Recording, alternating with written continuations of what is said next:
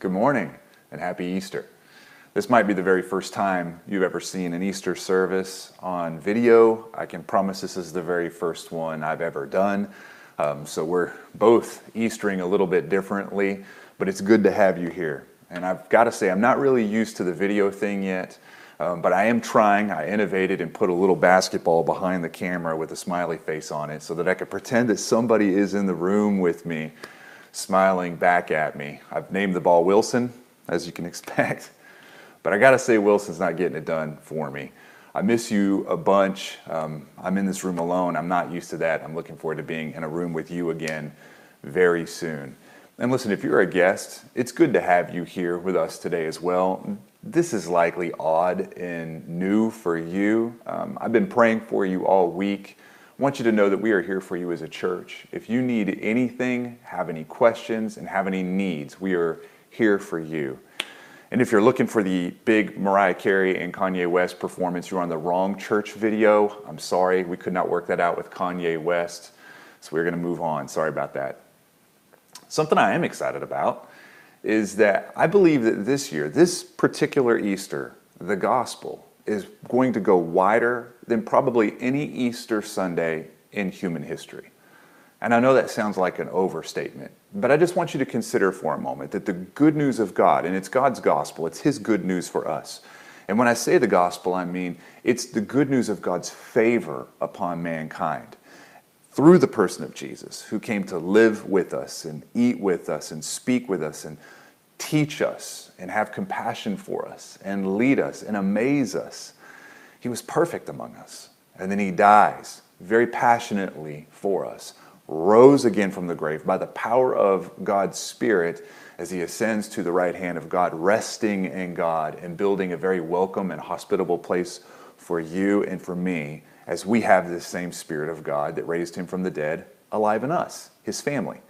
That gospel story, I think, is going to be heard by more people today than any Easter in human history.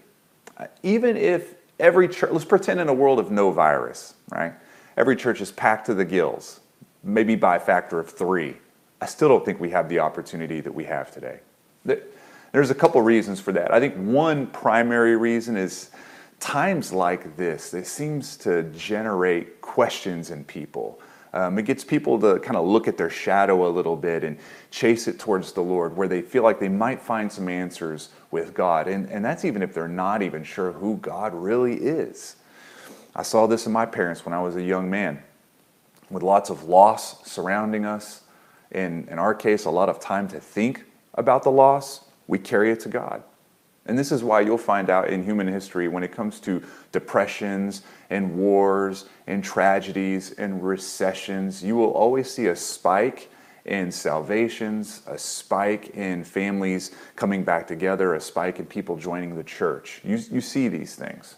I think that's one big factor, that this is going to have a big scope today. I think a second is videos are just real easy to slip in and slip out of. The barrier is very low. You could be doing anything right now. I doubt you're probably in comfortable clothes. You might be cooking an omelet or foam rolling or doing whatever some of you might not even finish this video, right? They're easy to get in and get out of. The barrier of walking into a room that you don't normally walk into, full of people that you don't know, with the fear maybe of someone trying to engage you in a conversation you don't really want to be in, all of that is removed. It's removed. The barrier is gone. So this is easy. And for that, I welcome you. I'm glad you're here. And for this reason, I'm thankful for the opportunity that we have this Easter. I'm all for the gospel marching forward and reaching as many people as possible in any way possible. I'm excited about that, and I think that's going to happen today. And I have a dream that we have generations that point to this season, this month or two, as a time where they found God and God found them, and Jesus changed their life. And I have a hope and a dream that this is a time where we don't really, as a church, go back to normal. I know that sounds odd. I mean, there are some things I want to return. I got real used to a tight proximity with you, of a life-on-life fellowship, of getting to do what we call life close together. In that I want to return. But how we all interact with God, I think that needs to be reshaped. I don't really pray for life to go back to normal. I hope you're not either. Don't pray for life to go back to normal. Normal's probably not as good as you remember it. Pray that you've been changed forever. The way that you read, rest, the way that you trust the Lord, the way that you take hits, the way that you look forward, the way that you plan. If you're sitting there this morning and you're just waiting for normal to return, I feel like you might be wasting this unique window in this time in history. Don't do that. All right? Pray to be changed in this season. Now, it's probably a different sermon, so I'm going to get back to the Easter sermon. But if you follow us on social media, and I know not all of you do, we have been going through Holy Week this week, which, if you're not familiar with that phrase, Holy Week is just the week going up to Jesus' resurrection. So we've worked hard as a church to point you to some key moments in this Holy Week, like the Last Supper, or Jesus washing his disciples' feet, or his prayer in the Garden of Gethsemane, or the cross. And today, we get to look at the empty tomb, right? Which is the centerpiece of our faith. It's actually the most controversial piece of our faith, too, just in all honesty. I mean, when you look at Christians, early Christians in the early church, they were not chased around and persecuted because they said Jesus died on the cross. Everybody knew that Jesus died on the cross. They were persecuted and chased and mocked and beat because they said, as fully man and as fully God, he rose from the grave. And that just didn't happen back then. I think the same thing is still true today. People believe that Jesus belongs on a couple top 10 lists, top 10 best leaders of all time, top 10 best teachers of all time. But no one really likes to say, but he's also the God-man that put death to death, that robbed the grave itself. I'd still say it's the most controversial portion of our good news. So we're going to take a peek into this today, and I think this passage is going to be helpful. We're going to be in Luke 24. That's how we're going to start, and then we're going to be in 1 Corinthians 15. So if you're fast with your Bible, you can get back and forth. If not, just go to 1 Corinthians 15. But this is what the Bible says, Luke 24, verses 1 through 6.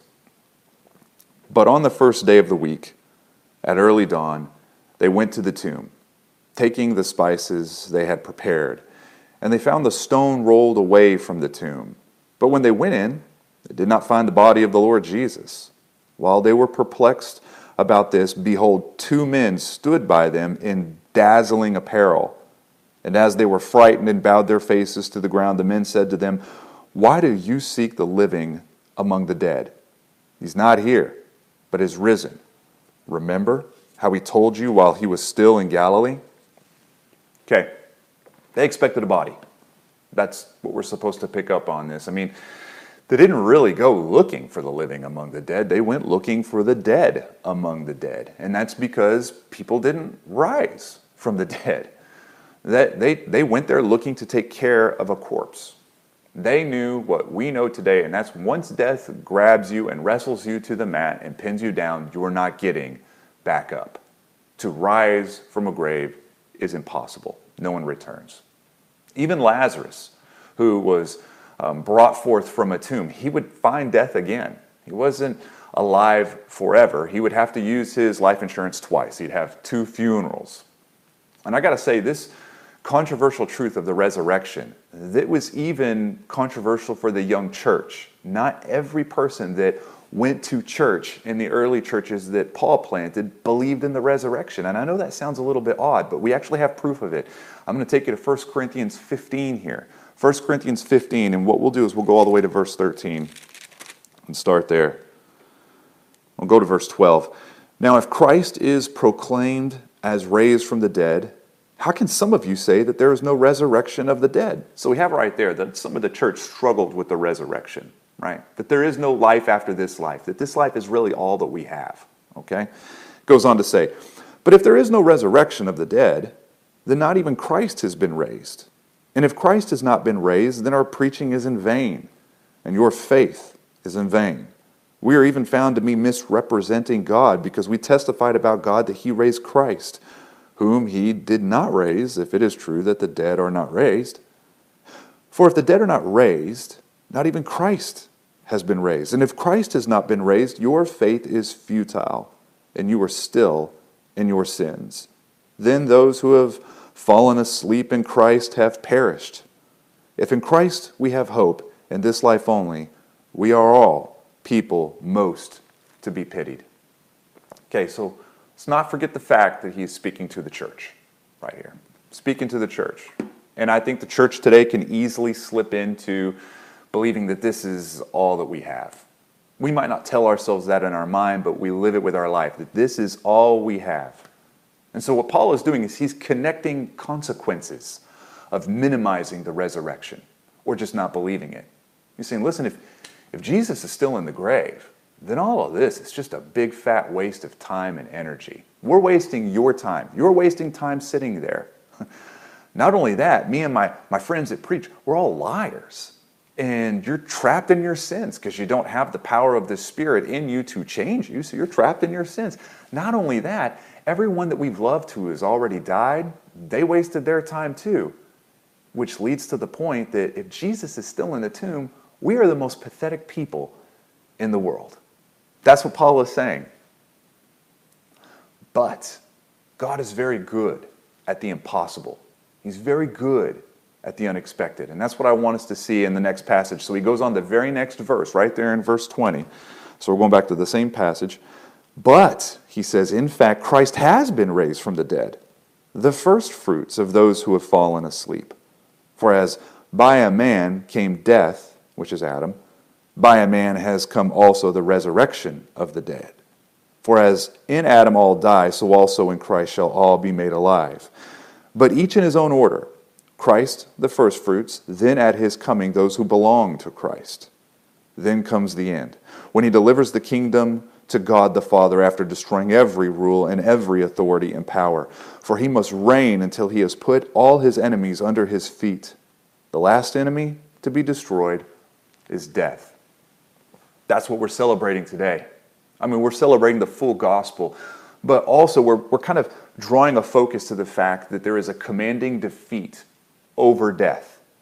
Death for the Christian is no longer a bully. It no longer has the last word. This is our Easter truth today. And I know how controversial this is. Believe me, many laugh at this. Before Christ, I laughed at this. It's considered a fantasy, something that ignorant people believe, or people that hate science, or people that aren't educated, or people that grew up in the hills. It's considered something for ignorant people that need emotional crutches to lean all of their weight on. I get that.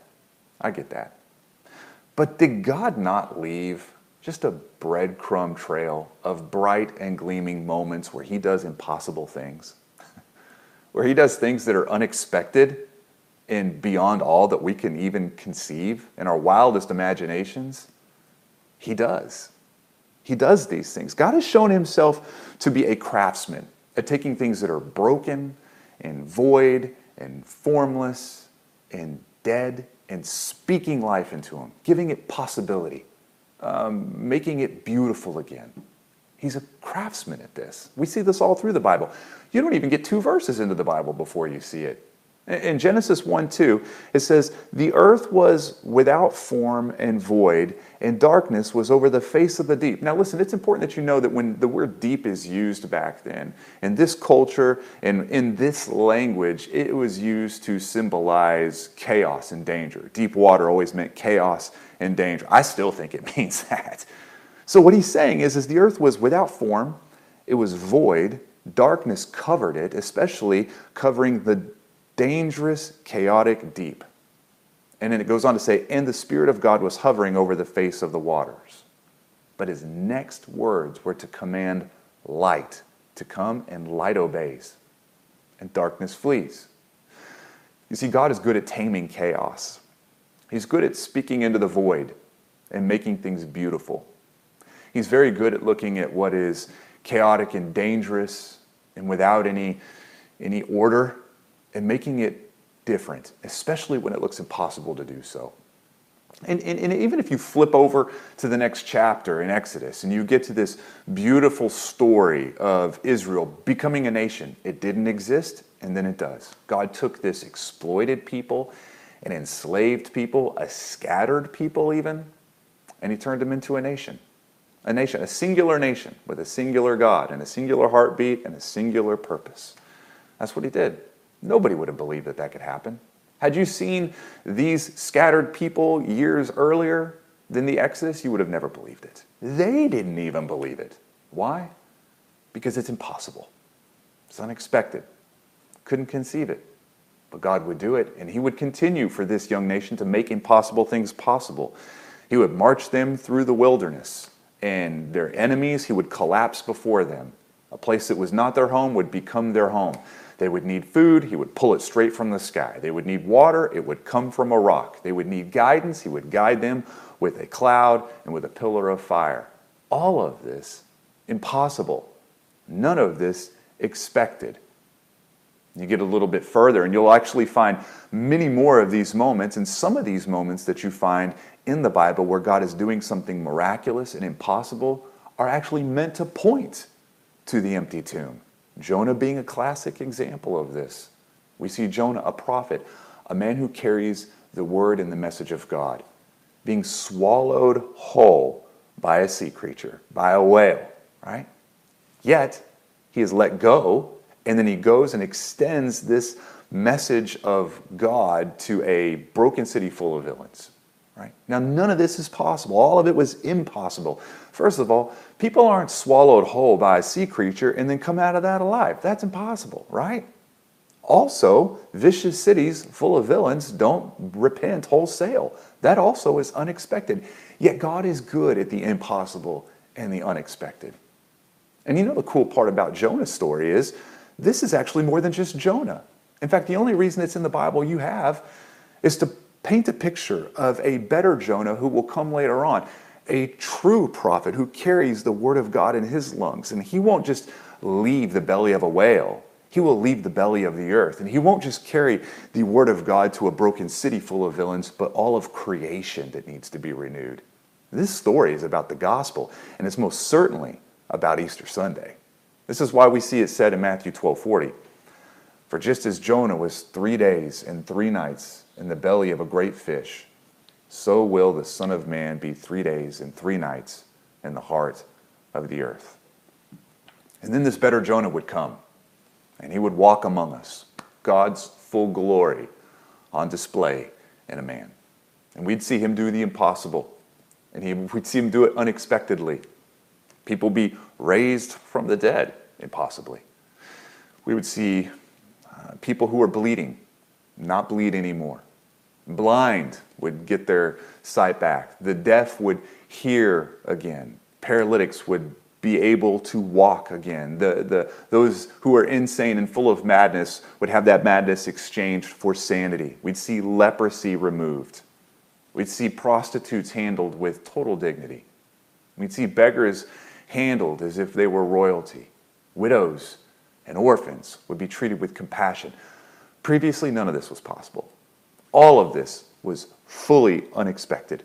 Everywhere Jesus walked, he was doing things that would confound what you and I would look at and say, that's possible or that's impossible. He was always doing this. Every time we would walk alongside Jesus, if we were back there, and we would see something that we would be provoked to say, yeah, that's not going to happen.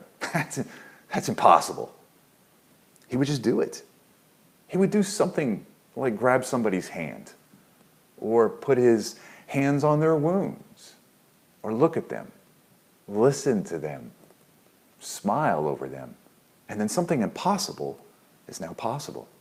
He would do it. Unexpectedly, he would do this. Paralytics would walk, fevers would break, demons would flee, multitudes would see miracles. Even storms would stop raging just at the sound of his voice. It's almost as if God flaunts and shows off how impossible something looks before he just reaches in and does it. Easter is a celebration of this. Although it was previously impossible to leave a grave, he is alive, and death has fully lost its sting. This is what Paul says in 1 Corinthians 15, verse 54. He says, when the perishable puts on the imperishable, and the mortal puts on immortality, then shall come to pass the saying that is written, death is swallowed up in victory. O death, where is your victory? O death, where is your sting? It's gone. The tyranny of death is gone. The triumphant march of death through mankind is gone. It has lost claim over the family of God. Jesus does something beautiful. He defeats sin on the cross, and then he puts an end to death by leaving the grave. And this is the theme I want you to see today. The theme is our eyes and our imaginations, they cannot conceive of what God is doing when things look hopeless and when they look dead. We can't imagine it. This is what it says in 1 Corinthians 2. But as it is written, what no eye has seen, nor ear heard, nor the heart of man imagined, what God has prepared for those who love him. These things God has revealed to us through the Spirit. For the Spirit searches everything, even the depths of God. Listen, our imaginations and our intellect could not carry us to the gospel.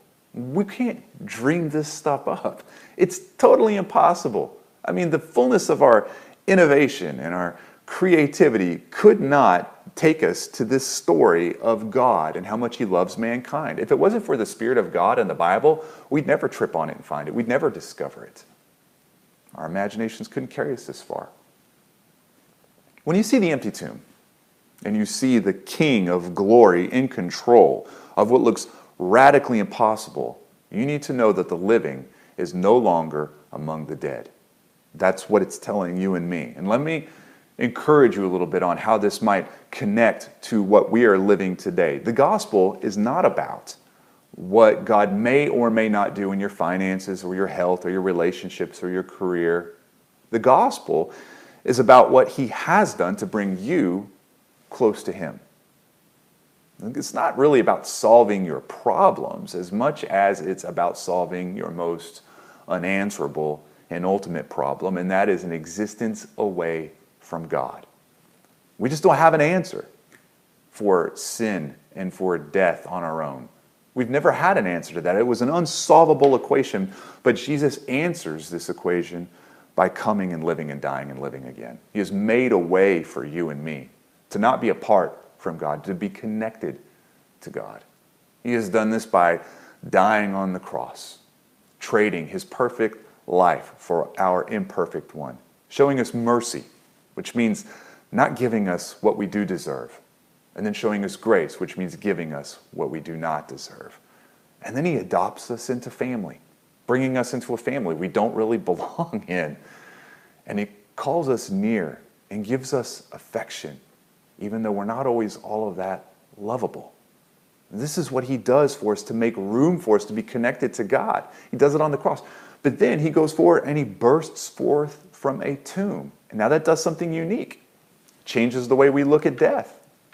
This is what Easter does. It changes the shape of death for you and for me. Death just simply doesn't do what it used to do, right? Paul keeps calling it a sleep. He doesn't even call it a death. I don't know if you pick that up in the New Testament, especially in 1 Corinthians. It's almost like he's making fun of it, almost like he's mocking it. I can hear him correcting somebody in the church in a meeting of some kind. Whenever somebody says that so-and-so died, he probably interrupts and says, well, they didn't really die. They kind of fell asleep, understand? He doesn't even call it what we call it. Both death and life have been reformatted for us because of the gospel of God. And listen, I think this is an appropriate thing to talk about right now because death kind of lingers and hangs in the air, does it not? Lots of things are dying. Hopes and dreams and careers are dying every day. People are dying to the rate where some cities have no place to put the bodies, where now body bags are a commodity. Death is kind of lingering in the air. So with everything perishing around us, to use his language, how are you and I supposed to move forward? How are we supposed to move forward? And what are we supposed to do with this life that we live and the death in front of us when looked at through the lens of Jesus' death and then his life? How do we do this? I think it's important to recognize that the world sees death as the moment where all the lights go out. Christianity and our gospel says that is when the lights finally turn on, where we can see color and hear sound like it was always meant to be experienced, where we can love each other and feel loved the way love was always meant to feel, where we work and play and worship in a creation that is as it was always meant to be. The world without God, it sees death as the worst things can possibly get. Therefore, today is the best things that possibly can get. But in Christianity, we see eternity in an intimate relationship with God that is fully without sin. We see that as the best that things can possibly be. So today must be the worst, believe it or not. Must be the worst that things can possibly be. You see, for the Christian, death is no longer the last word. Death has lost its sting. If you're in Christ today, you need to know that death is not your exile, it's your return from exile. Death is where we go home. It's where we go home. To be loved and to love, to work and to play and to celebrate. To celebrate community without all the effects of sin. This is why Paul says to live is Christ, but to die is gain. And listen, it might sound odd that I'm speaking so thickly about death right now. I get that, especially on a day where everyone's likely wearing pastel. But friends, we're not far from it. The line that is between the living and the dead, is it not a thin line? Are we not seeing that clearly? Death is not our end, though. It's a doorway. It's a pass-through to a totally different place. Like the wardrobe in Lewis's Lion, Witch, and the Wardrobe. It's not a full stop for the people of God. It's just a doorway into a much better place. Dane Ortland, he says it this way regarding death. For a Christian, death has been transformed from bitter-tasting poison to bitter-tasting medicine. In both cases, there's pain. But one is pain unto destruction, and the other pain unto restoration. I like the way Jesus says it. When he's speaking to Martha, and interestingly enough, he's on the cusp and standing in front of a tomb when he says this to her, because his friend Lazarus is in the tomb and he's about to come out. And Jesus says this to her, I am the resurrection and the life. Whoever believes in me, though he die, yet shall live. And everyone who lives and believes in me shall never die. Do you believe this, Martha? Do you believe this? Let me ask you if you believe it. Do you believe it? Do you believe that our God can make impossible things possible? Do you believe that Jesus is the answer for your ultimate problem? I know we've all got problems, but they're all downstream from our ultimate problem, which is our proximity to God. Do you believe that he can make dead things alive?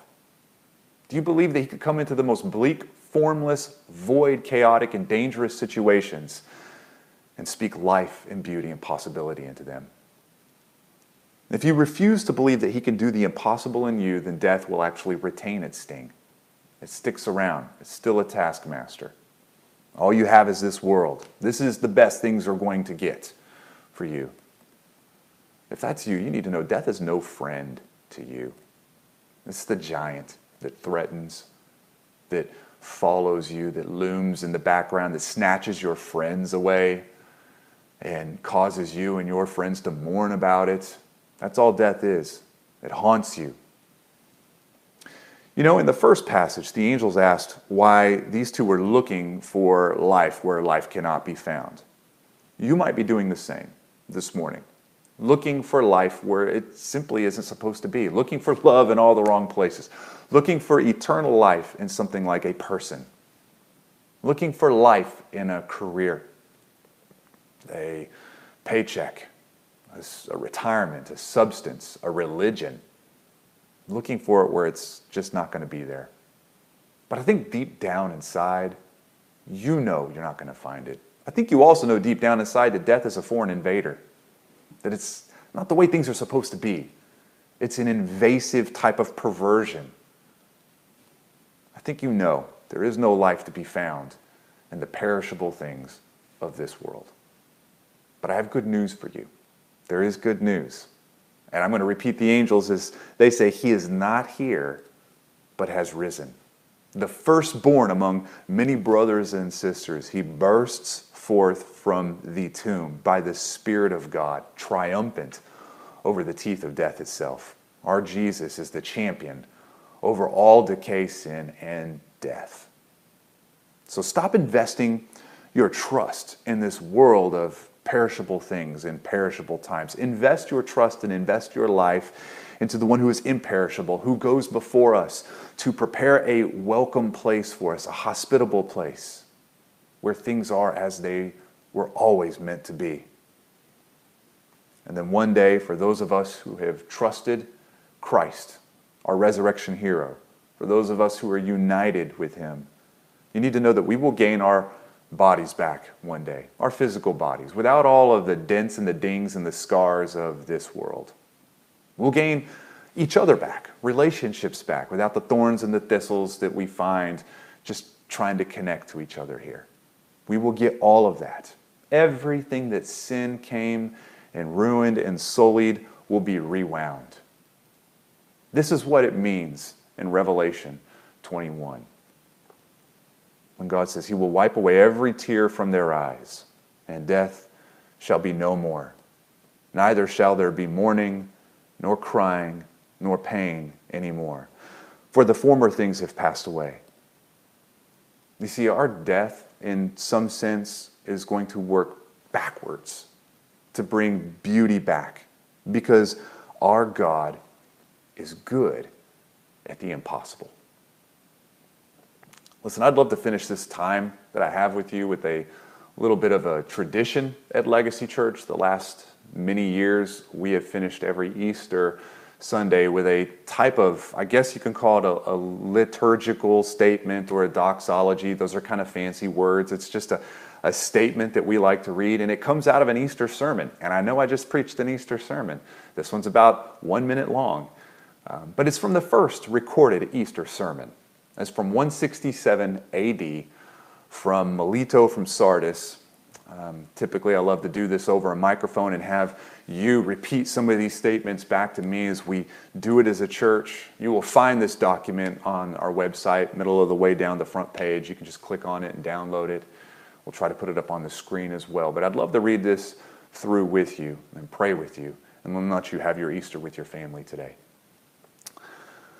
When the Lord had clothed himself with humanity, and he had suffered for the sake of the sufferer, and had been bound for the sake of the imprisoned, and had been judged for the sake of the condemned, and buried for the sake of the one who was buried, he rose up from the dead and cried aloud with this voice, "Who is he who contends with me?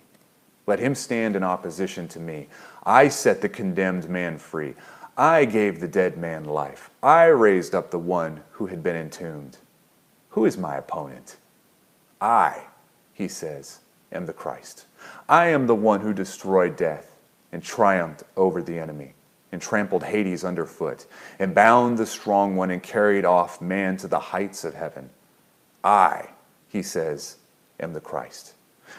Therefore, come all families of men, you who have been befouled with sins, and receive forgiveness for your sins. I am your forgiveness. I am the Passover of your salvation. I am the Lamb which was sacrificed for you. I am your ransom. I am your light. I am your Savior. I am your resurrection. I am your King. I am leading you to the heights of heaven. I will show you the eternal Father. I will raise you up by my right hand. This is the one who made the heavens and the earth, who in the beginning created man, who is proclaimed through the law and prophets, who became human via the Virgin, who is hanged upon a tree, who was buried in the earth, who was resurrected from the dead, who ascended to the heights of heaven, who sits at the right hand of God, who has authority to judge and to save everything, through whom the Father created everything from the beginning of the world to the end of the age. This is the Alpha and the Omega. This is the beginning and the end, an indescribable beginning and an incomprehensible end. This is the Christ. This is the King. This is the General. This is Jesus. This is the Lord. This is the one who rose up from the dead. This is the one who sits at the right hand of the Father. He reveals the Father and is revealed by the Father. To whom be the glory and power forever. Amen. Let me pray for you. Father, we thank you for this time. Thank you for this Easter service where we can gather, even through technology, to celebrate something that a virus cannot stop us from celebrating. Where we can fix our attention on something that a recession cannot draw our attention away from. And that is you being risen above death itself, who goes before us and loves us. And we just pray that this sermon, this moment, this Sunday, through many different videos and many different voices would reach the nations. That this would be a moment in history where people are changed, where cities are changed, where nations are changed. I pray for the person watching this video. Lord, that you remind them how you speak into bleak, dead, void, formless, dangerous, and chaotic situations. And you make the impossible very possible. And it always looks unexpected when you do it. You are so good to us. You are so kind and so thoughtful and so passionate and so considerate and so mindful for us. So gentle, so loving. We thank you and we celebrate you, and it's in your name we pray. Amen.